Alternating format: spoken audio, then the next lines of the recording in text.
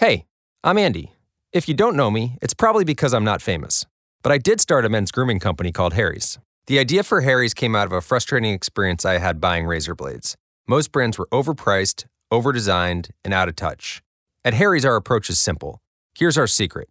We make sharp, durable blades and sell them at honest prices for as low as $2 each. We care about quality so much that we do some crazy things, like buy a world-class German blade factory. Obsessing over every detail means we're confident in offering a 100% quality guarantee. Millions of guys have already made the switch to Harry's, so thank you if you're one of them. And if you're not, we hope you give us a try with this special offer. Get a Harry's starter set with a 5-blade razor, weighted handle, shave gel, and a travel cover, all for just $3 plus free shipping. Just go to harrys.com and enter 5000 at checkout. That's harrys.com, code 5000. Enjoy. My co-host in this and next hour, and I miss being on with him, is Brad Bannon. Brad runs Bannon Communications Research, a polling, message development, and media firm that helps labor unions, progressive issue groups, and Democratic candidates win public affairs and political campaigns. He's a contributor to The Hill in Washington, D.C., and to mytiller.com, the social media site for politics. He also is a lecturer in poli-sci at Salem State University in Salem, Mass. Brad, thank you for joining us. Welcome, and good to have you back, buddy, my co-host here on the only True Democracy and Talk Radio. Good to be back on with you, Leslie. So many things to talk about, and I guess we should start. We're going to talk a lot of Trump, because there's always a lot of stuff to talk about with our president-elect, yes, and that is still hard for me to say. But Donald Trump's cabinet picks, let's take a look at them, and more so, let's take a look at what they revealed. Does that sound good? Sure. And who should we start with? Because there's just so many. Start with the economic team, Treasury. And you want to do that? Okay. Yeah. Let's, well, wait a minute, because I got a list here. I want to make sure I go in order, okay? So let me see. And you may have sent me this list, so maybe it is the same, order.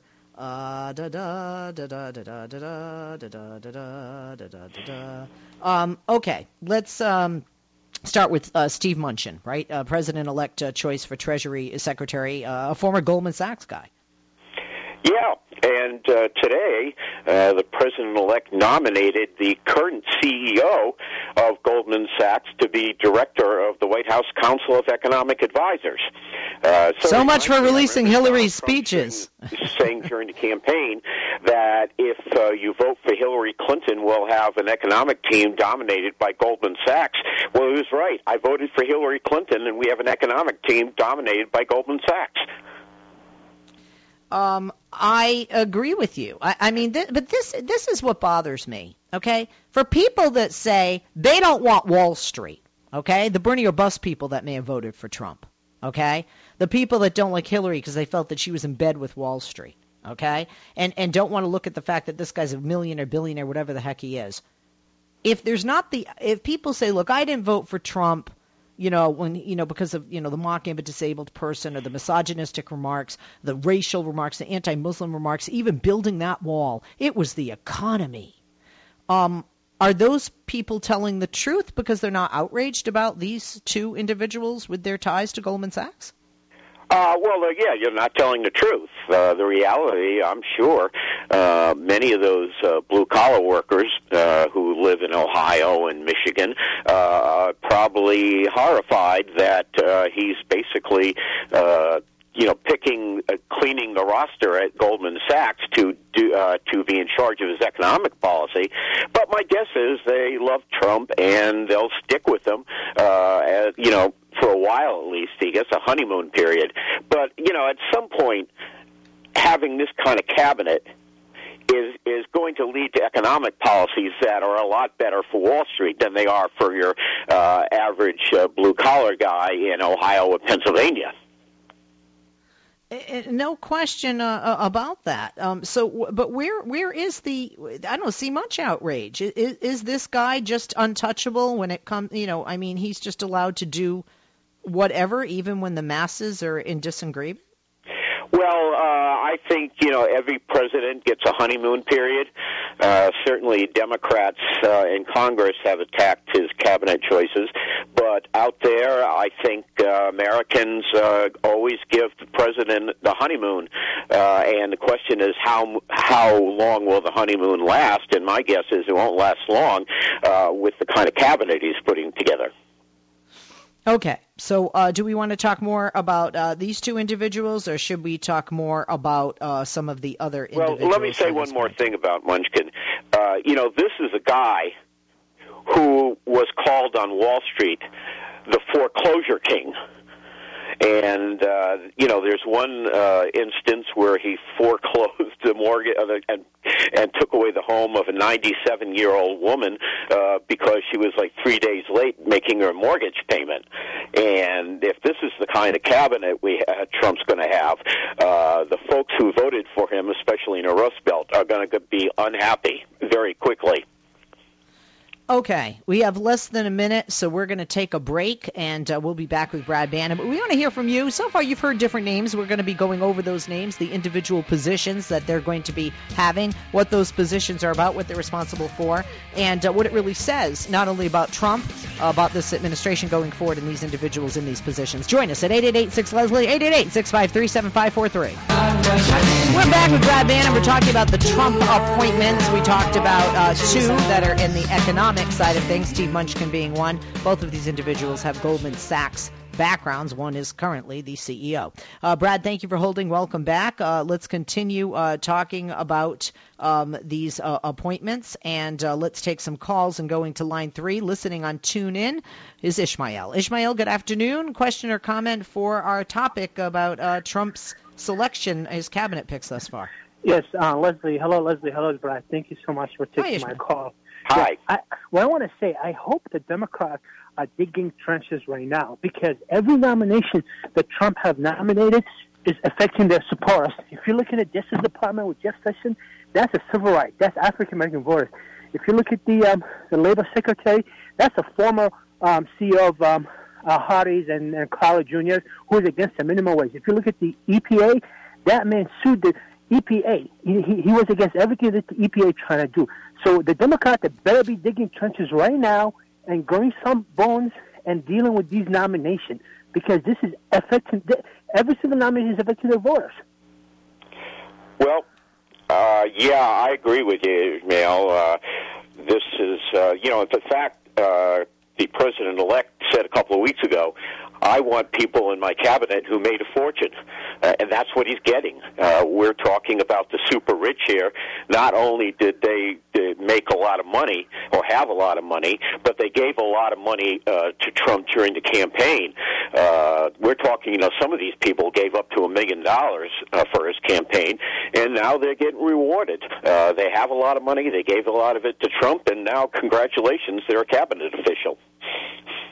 Yeah, they're more like they bought their position. And I think a lot of it also is just payback. There are other people who maybe advise them to get these individuals to be nominated for a favor or something they did to him. I think Goldman Sachs, perfect example. Maybe Goldman Sachs owe Trump some money, and by nominating and bringing people from Goldman Sachs might cut him some slack on some deal or something. This is corrupt. This is not American. This is corruption at the highest level. And our hope is a Democrat. They're the last line. We need to get in there, and we need Elizabeth Warren, everybody, Bernie Sanders, Chuck Schumer, everybody need to make sure to let him know, and then do not vote for these people. Do not confer them. Don't give this man everything that he wants. He did not get a mandate. Yeah, very true. He did not get a mandate. Thank you, Ishmael. Although Republicans like to claim that he did, right, Brad? He claims he had a mandate, even though he's going to lose the popular vote by about 3 million people. So the people, so he doesn't have a mandate. Brad. And I guess the other thing I'd like to say to Ishmael is that, Democrats can kick and scream as much as they want, but all these people are getting ratified, getting their jobs. There are 52 Republican votes in the Senate, and all 52 of them are going to vote for these people, and that's all they need to get ratified.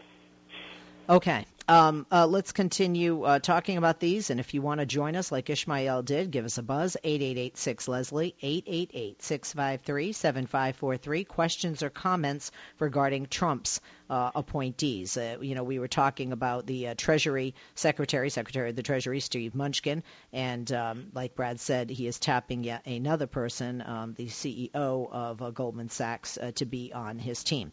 Let's talk about let's talk about people, not the people in line for Secretary of State. Let's get to that last because he hasn't decided. But he has decided on the Attorney General, Jeff Sessions, who 30 years ago had testimony that there was some racism, 2 or 3 testimony of people that maintain that still 30 years later to this day, that their testimony remains unchanged, or, what they said then, is the same now. And now he's going, to be, up for Attorney General. Talk to us about what Jeff Sessions, what this means, and if it couldn't get by for him to be a federal judge 30 years ago, can he now, in a more diverse America, be Attorney General with those people still around to be able to testify again? Well, the short answer is, yeah, he's going to be Attorney General. He has 2 things, racist or not, he has 2 things going for him. He's a member of the Senate Club, and 2, he has 52 votes in his pocket already, and that's all he needs. As I said before, Democrats are kicking up a fuss in Washington about these appointments, but there's really not a whole lot they can do about it because they don't have enough votes to stop them. Let's talk more. And it comes down to that, right? And we'll get to that about votes, because everybody needs 51 votes, and the Republicans have that with their majority. So that leads me to a guy that needs more than 51 votes. He needs 60. That's General James Mattis. This would be for Secretary of Defense. Normally, you have to be out of the military for a certain number of years, and that's why break this down, because this is sort of like a 2-part vote. And do they have the 60? A, why is this a 2-part vote? Why is this different? B, do they have the 60? And C, let's also talk about how Republicans, want to shut the government down if the Democrats don't, reduce the number of hours of hearings, from, 60 hours to 10, for example, for this one guy, General James Mattis. Go ahead, Brad. Well, yeah, you're right. The current federal law says the Secretary of Defense has to be out of the military at least 7 years to qualify. Now, General Mathis doesn't have 7 years off the job, so Congress would have to vote him a special waiver, and that would take 60 votes in the Senate because you could filibuster it to stop. So that's the big step, and there are a lot of people concerned. Our founding fathers very much wanted a separation between a civilian-controlled military. And essentially, if General Mathis gets a job, he's fresh out of the Army, and that basically violates the whole basis of the law, which is you should have a civilian to run the Secretary of Defense so you keep civilian control. And, the other thing I'd mention here is that General Mathis is only one of 3 Army generals he's picked for his cabinet so far. The new Secretary of Homeland Security is also an Army general. Wait, Brad, you're jumping ahead because I really want to go one by one so that people don't get confused because we have time, that you're with me, for a couple of hours on this Friday. Let's go to Homeland Security. And let's talk about John Kelly and more specifics about him. People may not know about him. This is actually a pick that is to the left of what people thought Kobach was originally going to be in this position, which really scared people, especially those people who might be here undocumented. Yeah, it was. This is a bit of a surprise, but the reason I think Kelly got the job is that when he was in the Army, he was the commander of what the United States military calls the Southern Command, which is Mexico, Central America, and South America. So he's familiar with Mexico and the problems at the border, and I think that's why he got the job.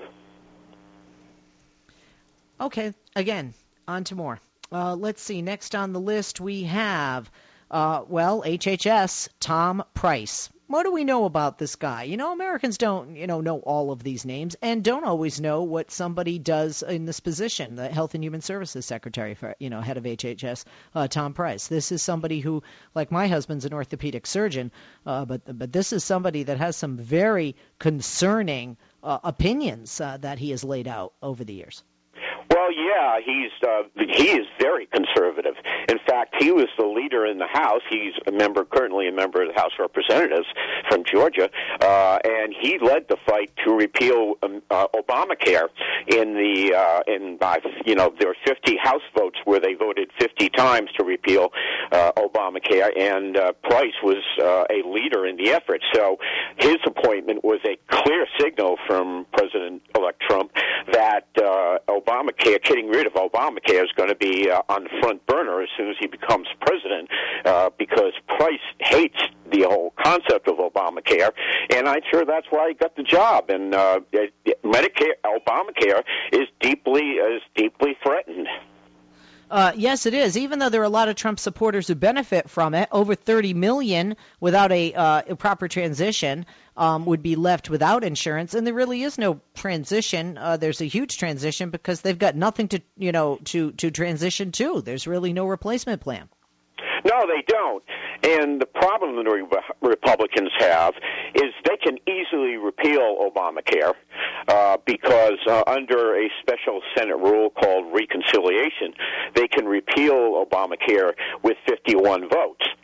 The problem is, and the House will do it in a heartbeat, the problem is if they're going to replace Obamacare, that's very complicated, and they will need 60 votes in the Senate to do that because that would be new legislation. So if we get Obamacare repealed, and I'm pretty sure it is going to get repealed, I don't know what's going to happen to those poor people who depend on Obamacare for their health insurance. There are at least 20 million people out there who right now have health insurance because of the Affordable Care Act. And if the Senate kills Obamacare, as I think they will, those folks are going to be out of luck unless there's some kind of transition thing. Okay, more people, more nominations, and like you said, they do have the votes. Ben Carson, this one I scratch my head around. Surgeon General, I would understand this guy's a neurosurgeon. HUD, just because you lived in Detroit and you didn't live in public housing, but you could see it from your backyard, doesn't make you qualified. No, it doesn't. He is utterly unqualified for the job. I remember back a few weeks ago, he was under consideration for being Secretary of Health and Human Services before they picked Congressman Price. And at the time, Ben Carson came out publicly and said that he didn't think he was qualified enough to serve in Trump's cabinet. And now, all of a sudden, Trump appoints him to be HUD Secretary. And again, I think the idea here is there's a common theme in all these appointments.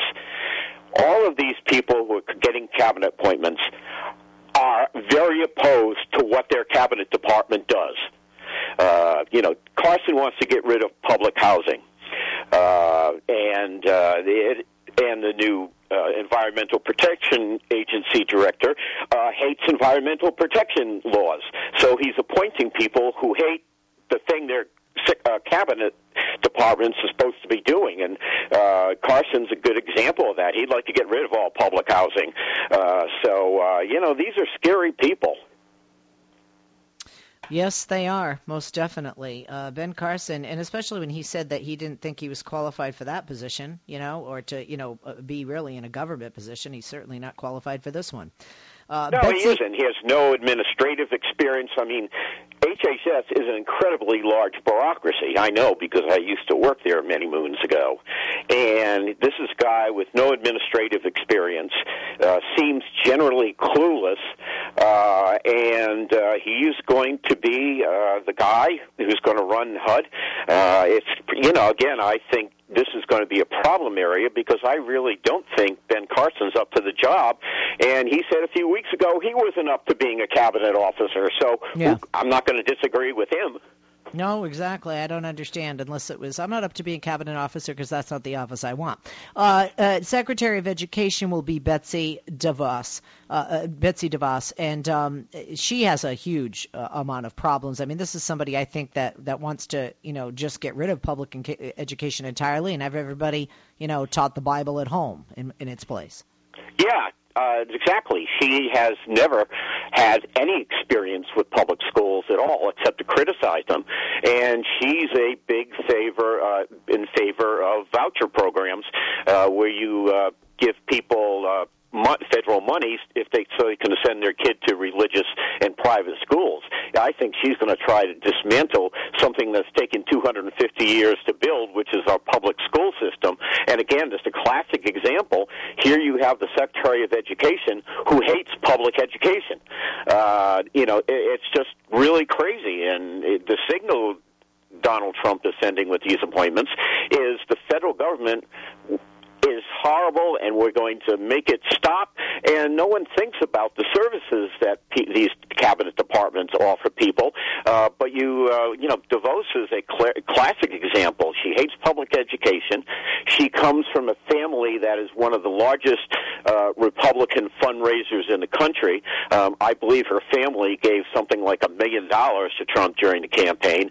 And it's a horrible cabinet appointment.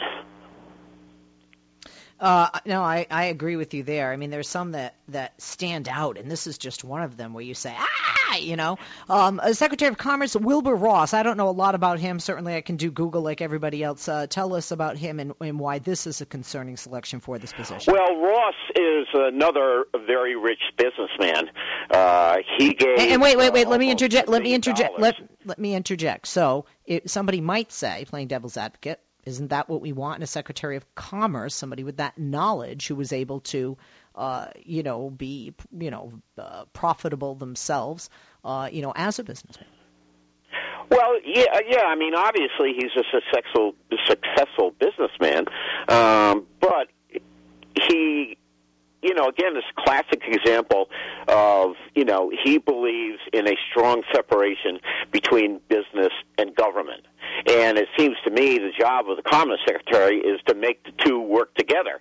So the federal government helps businesses, but Ross is basically opposed to any kind of government role in the in economic policy, and that's the whole point of being a Commerce Secretary, is getting business and government to work together.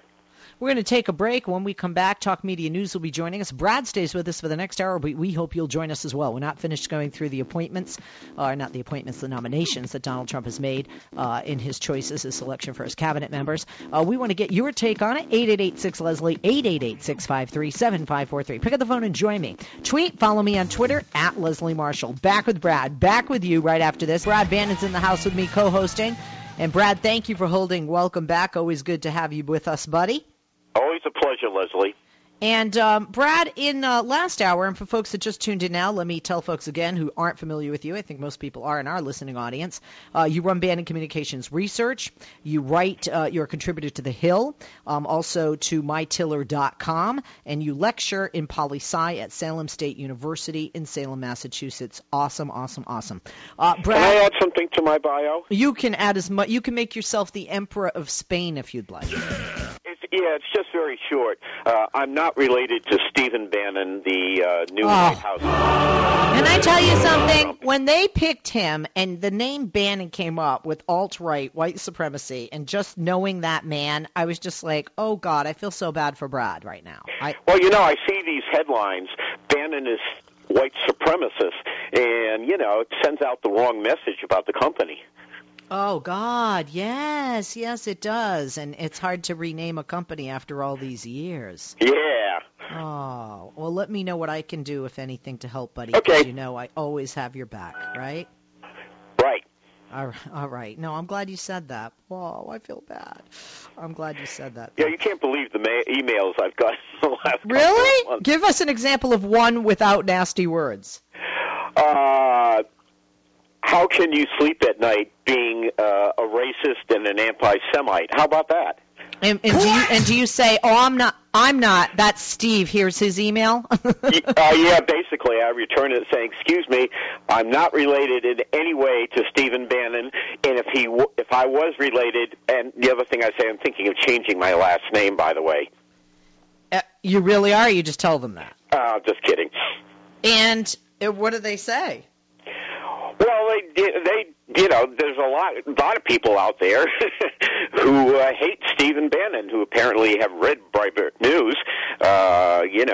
He has insulted Jews, insulted Muslims, he's insulted Mexicans.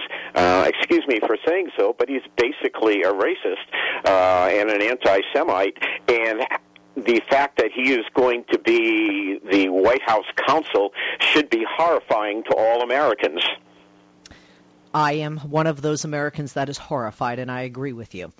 Let's continue our talk about Trump's cabinet picks, because we got a lot of other things to cover in this hour. And by the way, folks, we want to hear your opinions, questions, comments, and concerns on this and all the issues we discuss in this hour. Pick up the phone and join us. 888-6-LESLIE, 888-653-7543 is the number.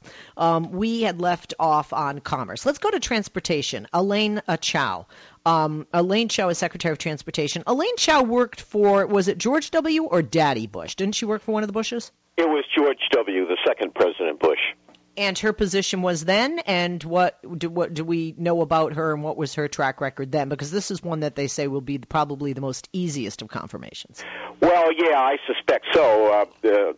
First of all, she was the second President Bush's Secretary of Labor for all 8 years of his presidency, and she's got the same job under President Trump, so it shouldn't be hard for her to pick up. And in terms of being confirmed by the Senate, she's married to the Senate Majority Leader, Mitch McConnell, so I don't think there's going to be any trouble there. Her past job, Secretary of Labor back in the day under the Bush administration, George W., as you said, that has been given to Andy, is it Puzder? Yes. And he's, this guy is something. Here's a guy who's going to be Secretary of Labor that hates labor unions. He's opposed to an increase in the minimum wage, and also his company, Carl's Jr., produces incredibly sexist commercials. But other than that, he's fine, Yeah, like our president, mocks the disabled, talks about grabbing, the vagina. Let me see. Wants to, ban an entire religion, register people, images of the Jews in the Holocaust and Japanese in America, both in World War II. Wants to build a wall around our country. But other than that, he's a other than that, I'm sure he's a nice guy. Cheated on his first and second wife. Told his second wife to get an abortion, but now he's pro-life. Yeah, but other than that, nice guy. All right. It's really. I think a lot of people who voted for Donald Trump really don't know what they did, but they'll figure it out in the next few months, and then they'll. No, I honestly, Brad, I think you're letting them off the hook. I think they know exactly what they did, and I think that a Bloomberg poll that showed a couple of days ago the fact that he's not planning to keep probably half of the campaign promises doesn't matter to them and doesn't faze them. To me, shows that I do think some of the people who voted for him based on racist, misogynistic, Islamophobic rhetoric. Divisional, vitriolic rhetoric. I do. Oh, I think you're right. I think some people did. But, right now is a president gets a honeymoon. Every president does.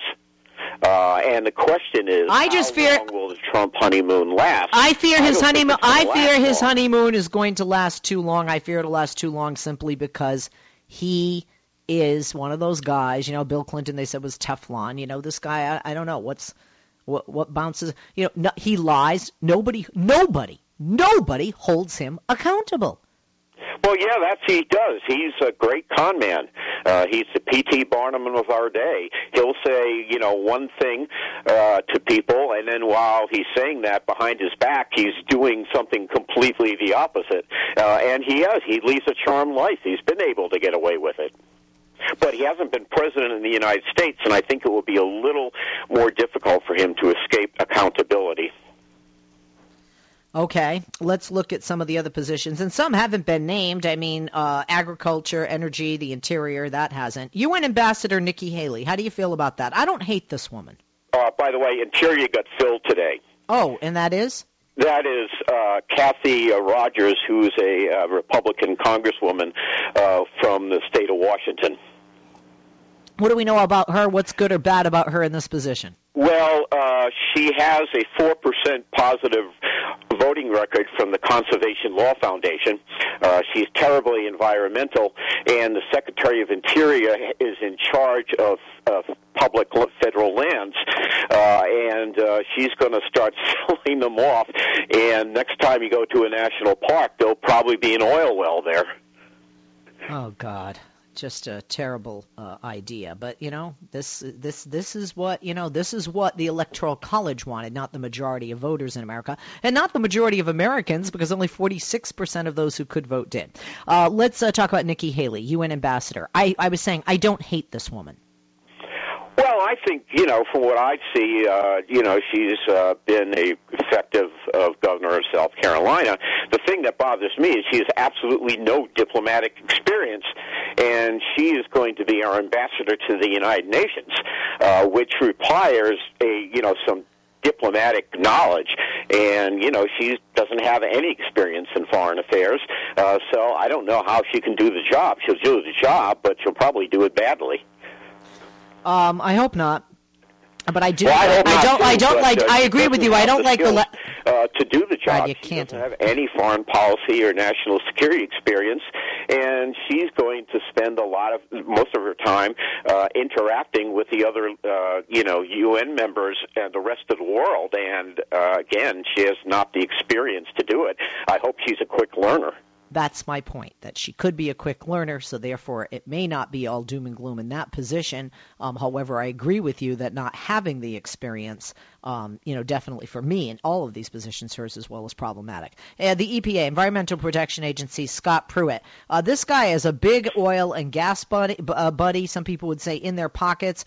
This guy is pretty much an how can you protect the environment if you're EPA head if you don't care about the environment? And I think that's the big question being asked by environmentalists today with the Scott Pruitt nomination. Good question. Here you as a guy who's a climate denier. He doesn't believe that climate change is being caused by humans. So in his mind, you don't really need the EPA because there's not any damage to the environment being caused. And his guy whose campaigns have been funded by big oil in Oklahoma, and he's just going to strip the EPA bare. If you don't like the amount of smog in Los Angeles now, wait a couple of years after Pruitt's been running EPA for a couple of years. Air quality standards, forget about it. And, this is funny. I thought this was funny because a couple of days before President-elect Trump nominated Pruitt to be the EPA administrator, his daughter, Ivanka, had this very high, well-publicized meeting with Mr. Environmental, Al Gore. And 2 days later, they turn around and appoint this guy to run the EPA into the ground, which I think is Trump's intention, actually. And then Leonardo DiCaprio was there, another huge climate change believer, and fighting for science and for the truth, and to stop what we see is inevitable. And that's Trump's style. He makes he's very good at publicity. And so he sets up his daughter to meet with Al Gore and Leonardo DiCaprio, and then, you get a lot of press, everybody knows about it, and people think, well, Trump must be concerned about global warming himself. But 2 days later, he picks this guy, Pruitt, to be the EPA administrator, who is a climate denier. And my guess is a lot more people know that Ivanka met with Al Gore and Leonardo DiCaprio than know anything about Scott Pruitt and his anti-environmental record. Okay, we're going to take a break. When we come back, we're going to talk about Secretary of State. We have some news, and then we go to your calls. I'm Leslie Marshall. He's Brad Bannon. Hang on if you're holding. Call us if you haven't. 888-6-LESLIE, 888-653-7543. I'm Leslie Marshall. He's Brad Bannon. We're co-hosting on this Friday. Hey, Brad, let's take some calls, shall we, darling? Great. Okay, sounds good. Let's see. We started out with, and I just want to mention a couple of things real quick here.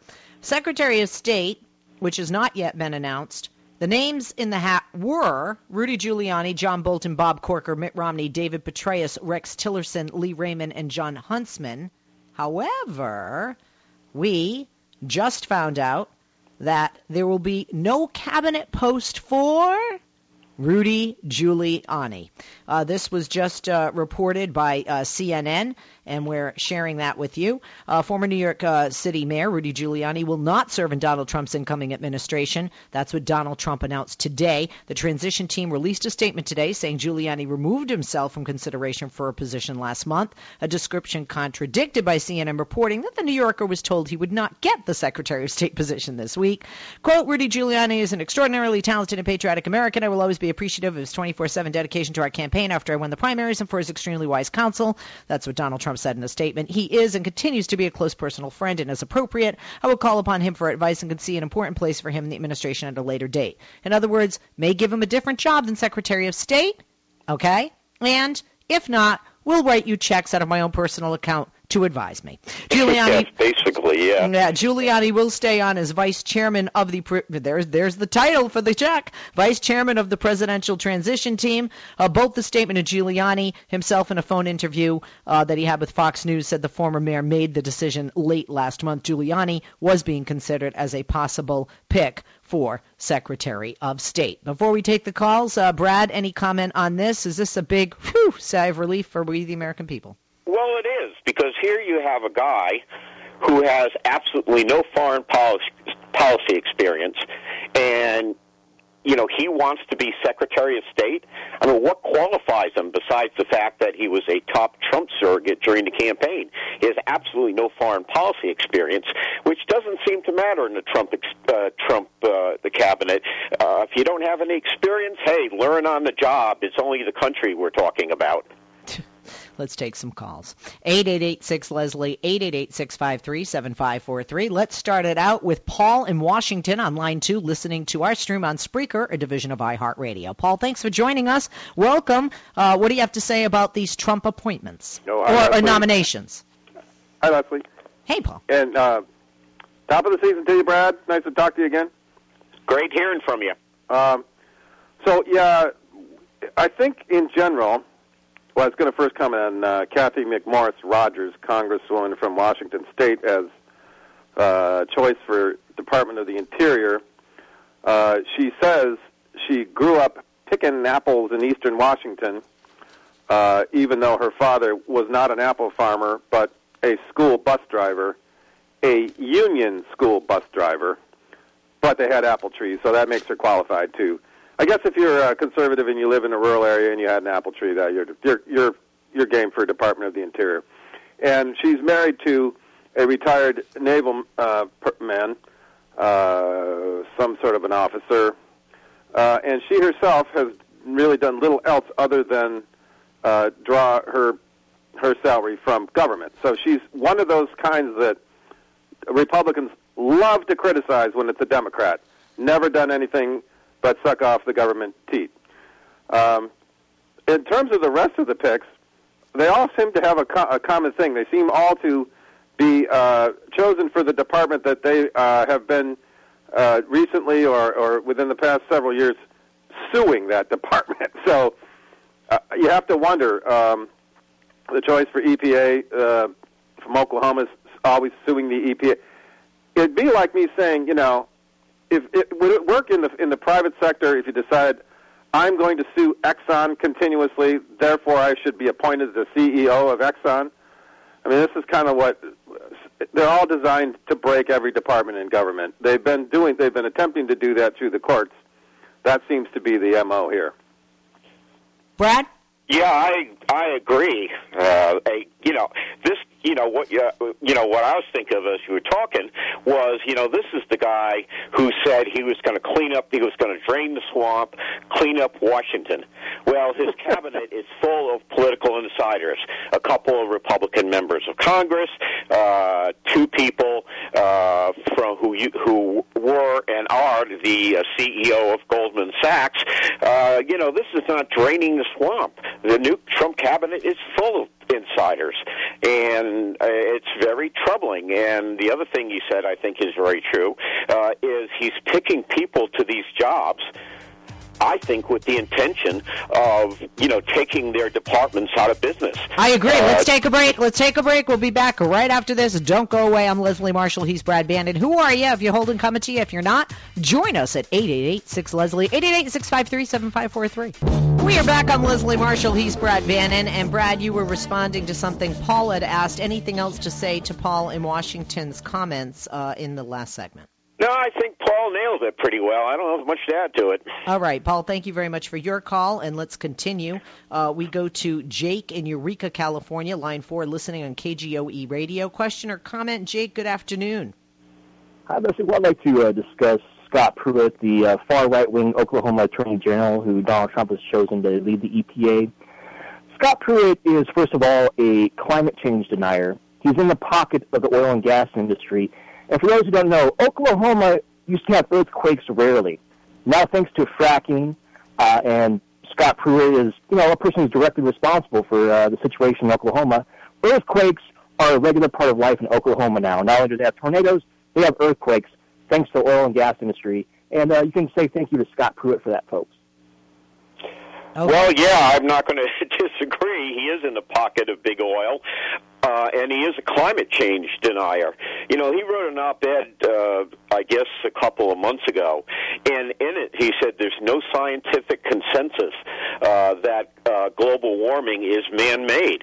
Well, yeah, I guess he's right. Only 97% of climate scientists think that's man-made. There's that other 3%. But, this guy is diametrically opposed to everything that EPA does. And I think it's Donald Trump's intention, basically, to kill EPA. And if he wants to kill EPA, Pruitt's the perfect guy to do it. And Trump was in Louisiana today and made a point of saying he wants to take away the regulations, get rid of the regulations on the oil and gas industry. And bringing in Scott Pruitt, that clearly is a shot across the bow of Democrats. Are we going to stand up for the people of America and stand up for environmental protection, or just let this guy take office? And another thing I'm wondering, Brad, I'd love you to weigh in on, why is Trump doing this? And I say that because Trump flip-flops all the time. Nobody calls him out on it. Nobody seems to care. Is Trump really Trump really believes climate change is a hoax? So therefore, and Trump hates regulations of any kind because he's a millionaire, billionaire, and people don't like oversight when they're, heading multi-million-dollar corporations. I understand that. But he's also anti-environment? Yeah, well, I think personally, let's face it, Donald Trump is a narcissist. And that was before he ran for president. Now he's been elected president in the United States, and I think he's feeling full of himself. And so what he's doing, I think, is basically he's just what's the word I'm looking for?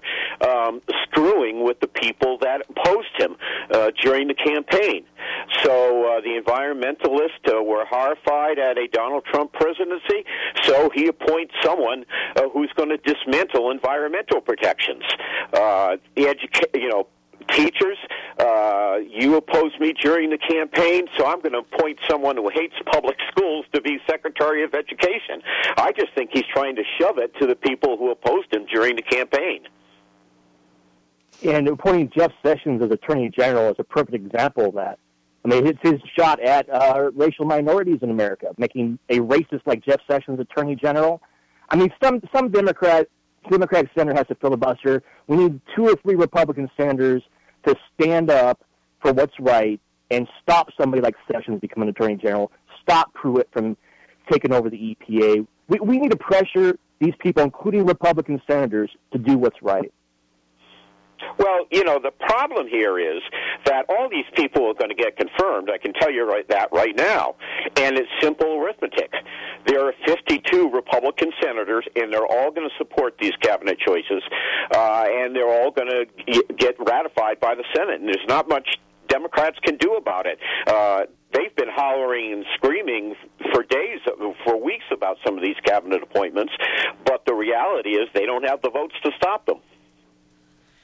Okay. Well, hopefully the people will stand up against these representatives and let their voices be heard about this. Contact your congressman, contact your senator, let them know what you think. All right, I agree with you there. Let's continue with the calls, and let's go next to Dean in Buffalo, New York, on line 3, who follows us on Facebook, and we interact with people online like Facebook and Twitter. Dean, thank you for your call. A question or comment for Brad and I on this issue of Donald Trump's nominations. Well, I want to start off by being cordial and say great show today, as always. Thank you. Okay, there's one appointment nominee that I thought was really funny, and that's Vince McMahon, the owner of the WWE's wife, Linda, being named head of the Small Business Association. Yes, Linda McMahon, who's married to Vince McMahon, the head of the WWE, the wrestling organization. And why does this particular and we didn't mention that one. Thank you for I must have missed that on my list.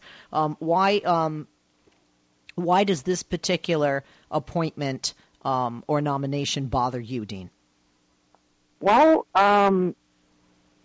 billionaires don't exactly seem to keep in mind the will of the middle or lower class people.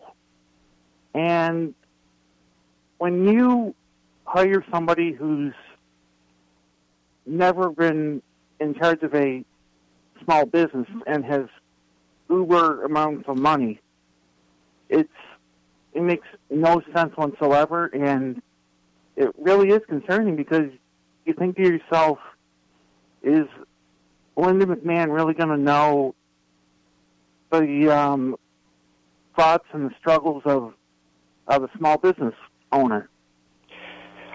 Well, you're right again. Two things about her I think are troubling.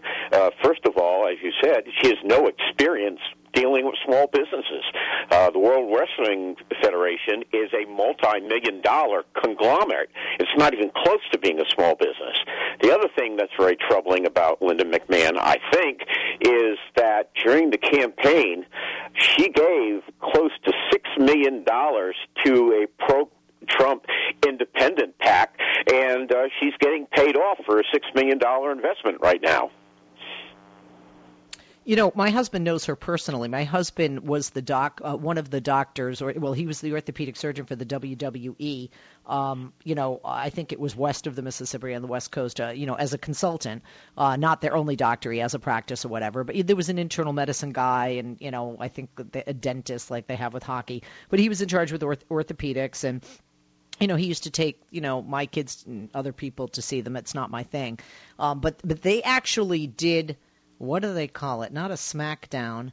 They turned her upside down in the ring, and, of course, fake, but it looks real, smashed her on her head. And Vince McMahon was upset because it didn't look real enough, and they didn't smash her hard enough or something. And all of a sudden we're seeing her name in the cabinet of the United States of America in this next presidency. It's just hard for me to wrap my head around that, no pun intended. But other than that, and I asked my husband, I said, what'd you think of her? And he said, he goes, she's a tough lady. She's tough. And I guess you'd have to be married to Vince McMahon, and be in that family and be in that business. But again, you're right. They don't live in the real world. A lot of people said that about Hillary Clinton and certainly about Donald Trump. They don't live in the real world, the world that we all live in. The world of clipping coupons, or, the world of, just like, during the break, it's sort of like, I'm going to be on TV tonight, and, the lady, my nanny / babysitter couldn't pick my kids up, and it's like, can I pick my kids up and bring them to Fox, and where are they going to sit when I'm on TV, and have to call a backup? These are not things that people in that where they live in, uber rich community in Connecticut fully understand. Okay, continue with the calls. 888-6-LESLIE, 888-653-7543. When we finish with the call, it's your cue to call through. We just went through a bunch of calls. Pick up the phone and join us. Speaking of continuing, Brad, we do have some other things that you and I were planning on discussing today. We talk about the cabinet picks. We talked about what it reveals. We talked about what we've learned from these cabinet picks so far and how much deregulation ahead this shows, and how the EPA pick signals 180-degree shift for the agency, and that Donald Trump let's talk about that. Donald Trump is not taking the number of intelligence briefings that normally a person would at this time as president-elect. Is it true that he's taking intel briefings only once a week? Brad, tell us if this is true and why this is a concern other than the obvious. Well, the concern is he knows nothing about national security to begin with, and he's not willing to learn anything about it. Otherwise, he'd be taking, intelligence briefings every morning. And, that brings us to another guy, the guy who's going to be in charge of running national security in the White House is a former Army General, Mike Flynn, who's both an anti-Semite and a hater of Muslims. And you couple him with a president who knows nothing about national security issues and doesn't even want to learn, that's pretty scary. And these two guys are going to be running our foreign policy, and they know, and it's going to be, that's the thing I worry about most, is the president has the most power in foreign policy because Congress generally lets the president run foreign policy. And here you have a president who knows nothing about it, and because he's not taking his briefings every morning, doesn't want to learn anything about it, and his chief foreign policy advisor is a guy who's an anti-Semite and hates Muslims. At least he's an equal opportunity hater, and these are the people who are going to be responsible for keeping America safe. I think it's fair to be pretty scary here. Okay. We are going to continue with the topics here, and I want to switch over to the DNC because there's, a lot of people say that the Democrats are in a hot mess right now. I've said that. We are a hot mess, I think. There's certainly a lot of division. Keith Ellison has pledged to resign his position in Congress if elected DNC chair. I honestly think this is a good idea, and not just for Congressman Ellison, but also for anybody who has this position. Shouldn't the DNC chair be a full-time job, and shouldn't they devote 100% time and attention to that position, Brad? Oh, absolutely, and I've had some experience working with DNC chairs, and it's absolutely a full-time job. I don't see how, the Debbie Wasserman Schultz was DNC chair, and she didn't have the time to devote to it because most of her energies, as they should be, were devoted to representing her constituents in Congress. You can't do both jobs, and if Keith Ellison is going to be the DNC chair, I'm glad he made this decision because it's impossible to do both. The DNC needs a full-time chair who's got his, hands on the pulse of politics in this country. Talk to me about Keith Ellison. I like him. Some people upset with connections to Nation of Islam and certainly comments they have made. They've had some, Louis Farrakhan and his former right-hand man back in the day, Khalid Abdul Muhammad, very, very anti-Semitic statements that have been made. And Chuck Schumer has no problem with Ellison. So let's separate fact from fiction in this age of fake news. Ellison is is the first and only Muslim ever to be elected to Congress. In his younger days, when he attended the University of Minnesota, which I have a degree from, he was a strong follower of Louis Farrakhan. And there's all sorts of anti-Semitism, from that direction. Now, Ellison said the other day in a op-ed he wrote for the Minneapolis paper that supporting Farrakhan was a major mistake. So he's trying to get out from under it. And he's in a pretty strong position, though. Yesterday, the AFL-CIO endorsed Trumpka, which is a big deal. Bernie Sanders has endorsed Ellison. You mean the AFL-CIO endorsed Ellison? Trump is the head of the AOC. Right. Excuse me. But the major power players have come in besides for Ellison, which puts him in a strong position. I think there's only one thing that can stop him from being the DNC chair. There's a lot of talk about a guy who's a frequent guest on your show, the Secretary of Labor, Tom Perez. I love him. And there's a lot of talk that he's going to get in the race. And if he got in the race, I think he'd really give Ellison a run for his money. And quickly before we break, Brad, what would you say are the benefits of either of these individuals heading the DNC? And I ask because some people feel that Ellison will bring the party more to Bernie's way, and that will alienate some of the Hillary supporters. Even though Bernie and Hillary agree on most things, it's not 100% there.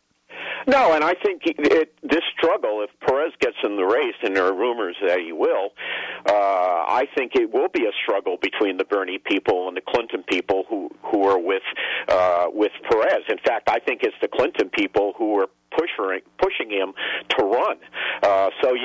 It's a battle between the Sanders wing and the Clinton wing, and that's what it will become.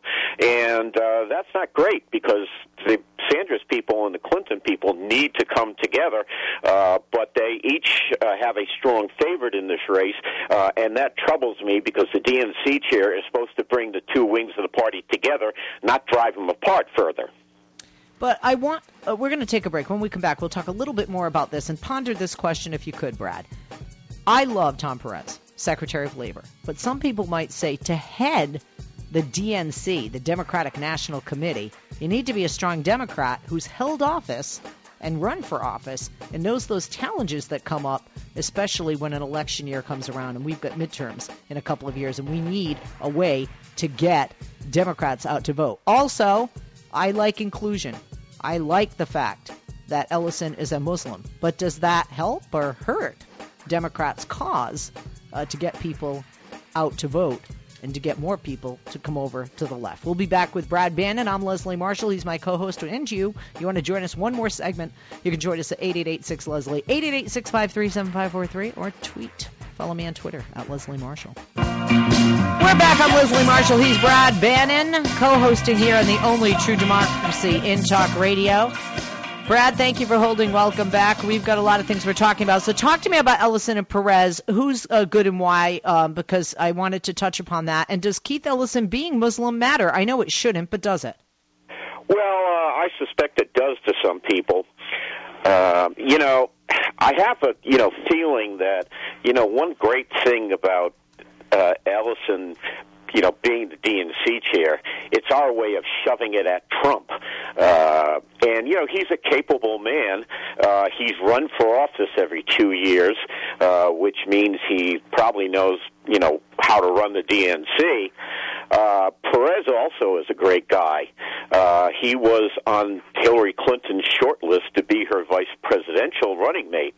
I am pretty sure that if Hillary Clinton had won, Thomas Perez would be the new Attorney General, which is a great improvement over Jefferson Beauregard Sessions. So he's a great guy. He has run for office. He was, up until 2002, I think, he was the chairman of the Montgomery County, Maryland County Council, but that's 15 years ago. And I think the trade-off here is you have Perez, who I think is, a very capable guy, as opposed to Ellison, who runs for re-election every 2 years, which is closer to what the DNC chair really does. And by the way, I should mention this about Ellison. When he was first elected to Congress, he's created a major stir among Republican House members because he took the oath of office on a Koran, not the Bible. And there was a lot of controversy about that at the time.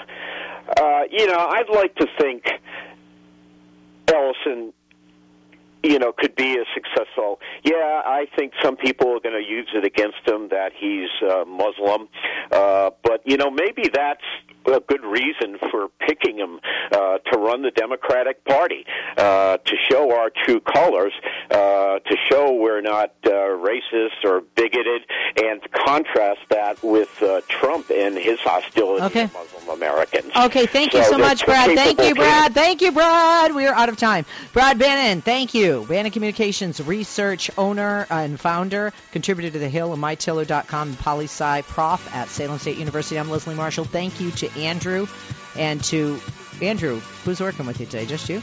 Just me. Just you, buddy. Andrew, my great assistant producer. Enjoy your weekend, folks. We'll be back Monday.